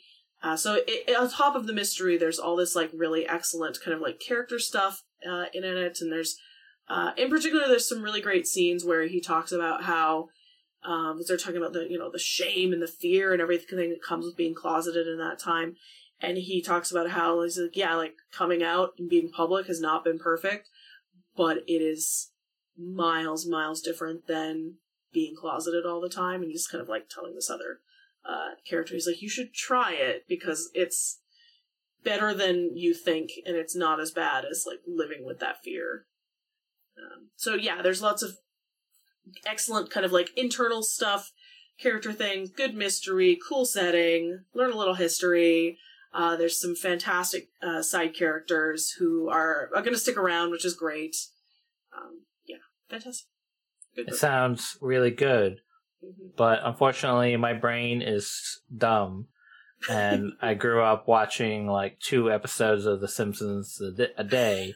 So as soon as you said gay bar, my first thing my brain went to is, wait a minute, there's something bothering me about this place. I know, this lesbian bar doesn't have a fire exit. I'm sorry. That is very I had to good. get that out. Yeah, he like the detective, he goes to like different types kind of gay bars. So like one is a lesbian bar and like one is a drag performing bar, and it's really cool too. And they're based on real bars that were in San Francisco at that time. Yeah. So it's cool. These books sound really good now. I might have to check them out. Yeah, they're good. And they're like quick. I think they're 200, I think this one was like 250 pages roughly. I'm glad books are getting more of the range of like page numbers, because like some books, like when I read it at your recommendation, the Lavender House, I haven't gotten to Bell in the Fog yet. I was surprised. It was just like, it was quick, it was snappy. Snappy. It was is really a good way of like, putting it. you didn't have to listen to miles of dialogue, and there weren't like A, B, C, D plots. Yeah. So it's nice when there's just like an A plot and maybe a B plot. Yeah. Yeah. But like really, and I don't know, sometimes I forget, and like the word gay in my lifetime has meant so many different things. Oh yeah. And like the fact that it wasn't talked about at all is something that like sometimes you forget. And so like reading that book, I was like, oh wow, that like being outed was sometimes a death sentence. Yeah. And, like it still is in certain parts of the world. I'm not trying to say that like it's gravy now, but like sometimes good to remember. man, like in elementary school, around like between age 7 and 10, like it's so weird. My age and my generation is like we were just saying you're gay, having no idea what it really meant. Like we were just saying like it was the equivalent of saying you're stupid. Yeah. Right. It's like And I it's just don't like- really know. I just know this is bad. Yeah. Yeah, like we had it was bad, but we had no idea what it like really meant, and like it has changed so much, you know, for the better, Absolutely. obviously. But like, yeah. But it's like it's weird to think about, and it's interesting to think about, but it's also like you really don't realize the horrible things that have happened. It can be really depressing in this book. Like there's bits where, basically like if this main character Andy, if he gets like found by the police, they'll kill him. Mm-hmm. Like they will beat him to death because they know what he is and that he used to be one of them. So there's a couple moments where like he has to like really work around policing because they'll kill him. And what time period is this? 1950s. I think it's specifically 54. Wow. And So it's like pre-Stonewall, yeah. but you don't get a lot of media. There's more and more now. The idea that like gay people didn't just like exist spontaneously pop into existence at Stonewall, and it's like no, like these are the different ways that people have been living their lives, or whether out, closeted, somewhere in the middle. The kind of survival strategies that these people have had to try to live the best life that they can. And there's a lot of joy in these books too, in those people that have managed to find those ways to survive in the world, and in a world that was very, very unkind to them. Yeah, it's like how like in the last 3 or 4 years, there are people just like finding out for the first time about the 1921 Tulsa massacre, and like there was a Black Wall Street, and like shaped shaped the lives of Black people in America for 100 years, and like white folks had no fucking clue. Yeah. Never taught. Yeah. Yep. Mm-hmm. So yes, that is my number one book of 2023. Nice. Mm-hmm. All right, Christina, take us home. All right, I'm going to take us home by cheating, because this book is not out yet, so I felt like it was not fair to include. But I will say, if you want a mystery that is a different type of excellent fantasy, but based on Nero Wolfe, which is basically like an armchair detective. Like he's just this dude who just wants to stay inside, but people bring him the clues. So that's what it's based on. It's called The Tainted Cup. It's by Robert Jackson Bennett, who's one of my faves. And in The Tainted Cup, it's like this Roman Empire type thing. It's very complex. It's very interesting. It's great. So when it comes out, I'm sure I'm going to plug it. But until then, that was definitely like an honorable mention for me this year. I also was like, I had a couple right at the end of the books that come out in the next couple of months, but next year. Yeah, I was like cheating. Yeah. Oh. So we'll save them for next year. Yeah. Maybe we'll do this again in January. Yeah, no, my number one book this year was Y/N. I talked about it in the last time around. It's deeply weird. It's not for everyone, like a lot of books on this list. And it's about a woman who falls in love with a K-pop star. And it is like, full respect to AO3 writers, it's like the anti-AO3. It's like, it's very, but it's also a celebration of fan fiction. I can't totally explain it, you have to read it, but it's like, celebrates loving something so hard that you kind of come out the other side into being creative in a way that no one expects. Mm-hmm. Like, she gets so obsessed that she flies to Korea, quits her job, goes totally insane. And then, like, the ending of it could be totally disappointing because of course you don't end up with that person. Yeah. Like, or if you do, you're Katie Holmes and then Tom Cruise turns out to be Tom Cruise. Like, so it's not realistic in the slightest. It's very surreal. It's very much written by a German woman, for starters. So it's very experimental. European weirdo fiction. It's great. I can't, I think that and the fashion book Glitterati are both, as much as it's changed in our generation too, to be enthusiastic about the things you love, being a nerd is great, just love the things you love. This is about all those fringe things that are still uncomfortable or complicit in other aspects of capitalism. Stan culture has its fan culture can be toxic, problems. Celebrity culture can be toxic, but this is about how you grind and squeeze and chase and fucking love something until it gives you art, and how art saves you even though it probably shouldn't, because this is such a weird, crazy, stupid world. But then also it's great. If you could find art and joy in that art somewhere, who are we to judge? Right. It takes you all the way from your total innocence of I just love this boy band so much, and that is a fine place to stop and live your life, and you just love them, and that's it. And then you go weird into obsession, and then sometimes you come out the other side into something else. And what does that even look like? I think I like the books that take that kind of love seriously instead of making fun of it. Mm-hmm. So I think that is kind of cool. As Josh pointed out with the last book, I did not make this sound appealing. I don't know. I don't think this book, I think that I got Murderbot for 2 people this Christmas. It's a totally giftable, super relatable book. I would not give Y/N to anybody unless even reader friends. Steph, I might give it to you because you understand K-pop. But I actually wouldn't give it to a lot of my actually Korean friends. Yeah. It's a weird book. But it's one of those books that it deserves to win a prize. It's not gonna be a bestseller, but it should be a winner. Yeah. If that makes sense. It's an art. It's an art. It's an art book. Yeah. And it's not I don't know.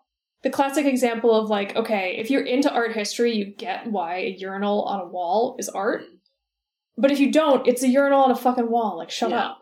Yeah. This is a little bit like that. This is okay. You kind of have to go with it. But you have to understand what's being commented on.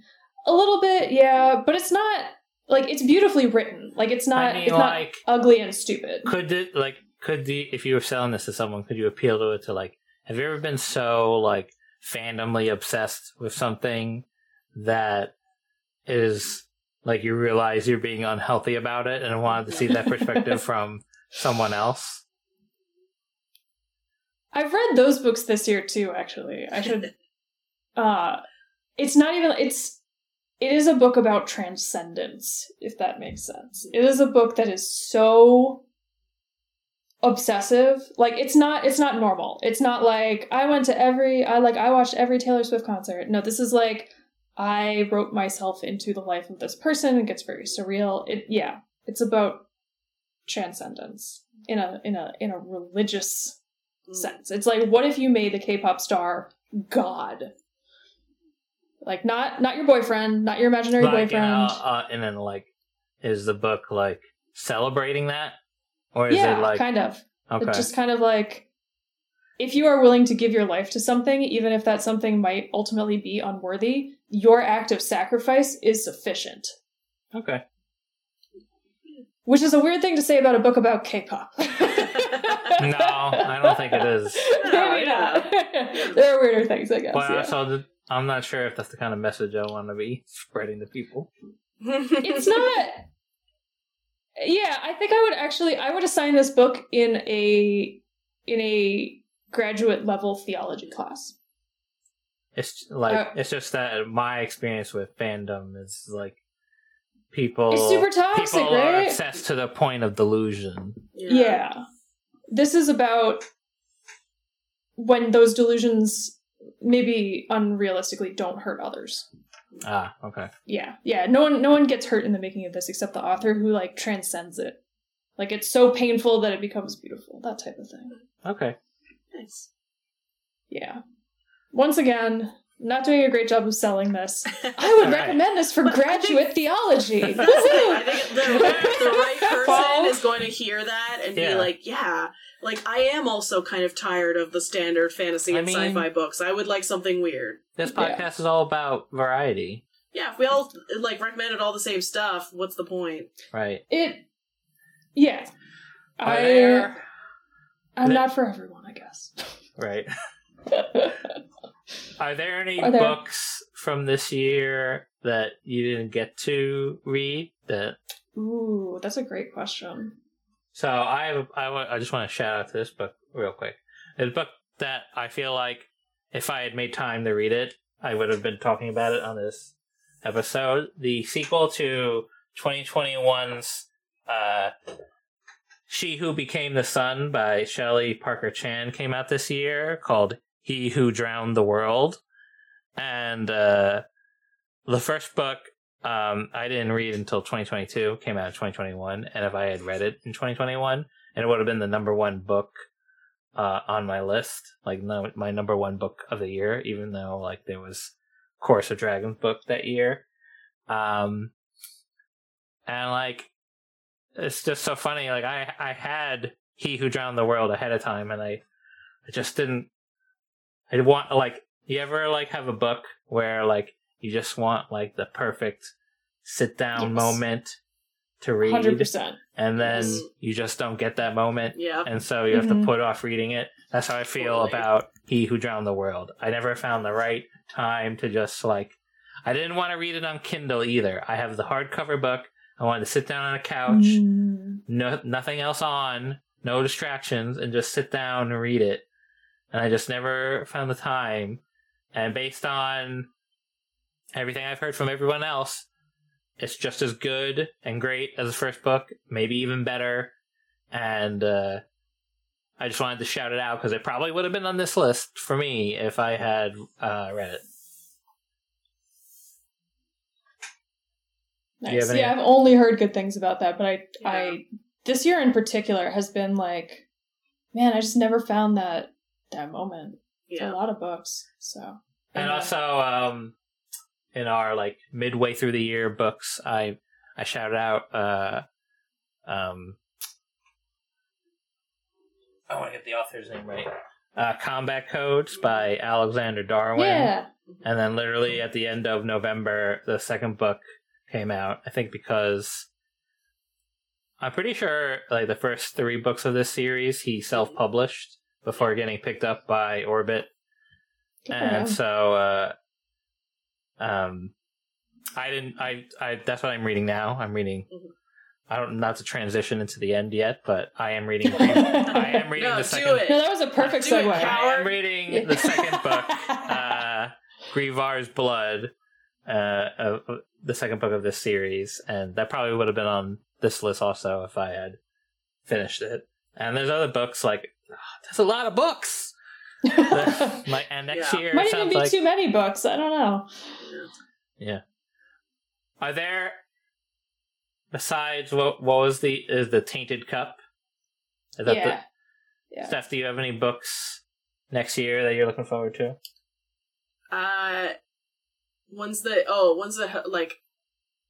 What's coming out? Well, Stormlight 5 is coming out next year. Yeah, but that's not so. I'm looking forward to that.